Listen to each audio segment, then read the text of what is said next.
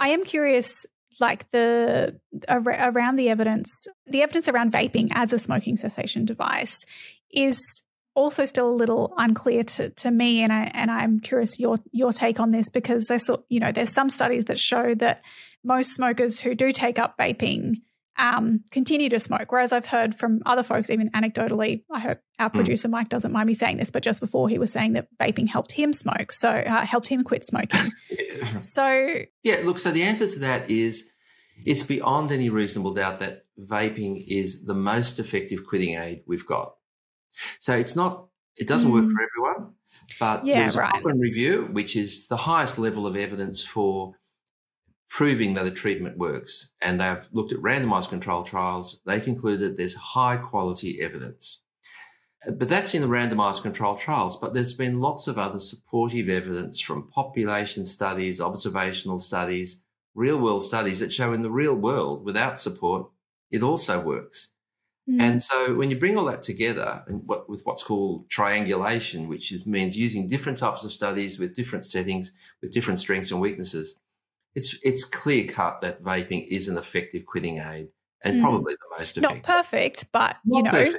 It's a significant health issue, and if it's going to help. We're talking about a really difficult condition to treat, and if we can double the success rate, I mean, we have the potential to save millions of lives.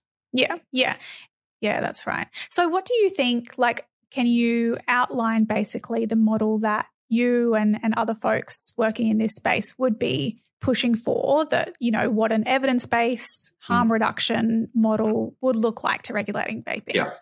Yeah. So what we would recommend is what's being used in other Western countries. So it's nothing unusual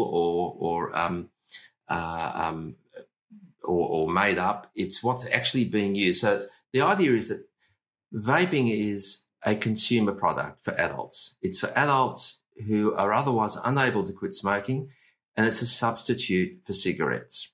It's a substitute for deadly cigarettes.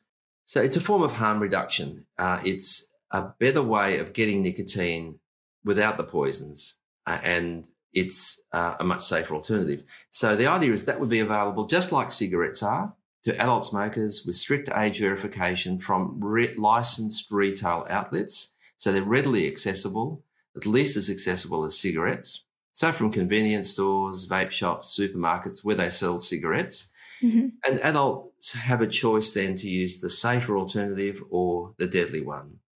And that model's working well overseas, and that's what we'd like to see in Australia. And, with that, you can introduce even harsher age restrictions. You can have CCTV for purchases. You need harsh penalties for underage sales, loss of licence for breaches of age sales. Lots of ways to enforce, age restrictions. But it's just a matter of recognising that it's absurd to allow deadly cigarettes to be available at every corner shop, but for people to have to jump through hoops to get hold of a much safer alternative to help them quit. Serious danger to Australia.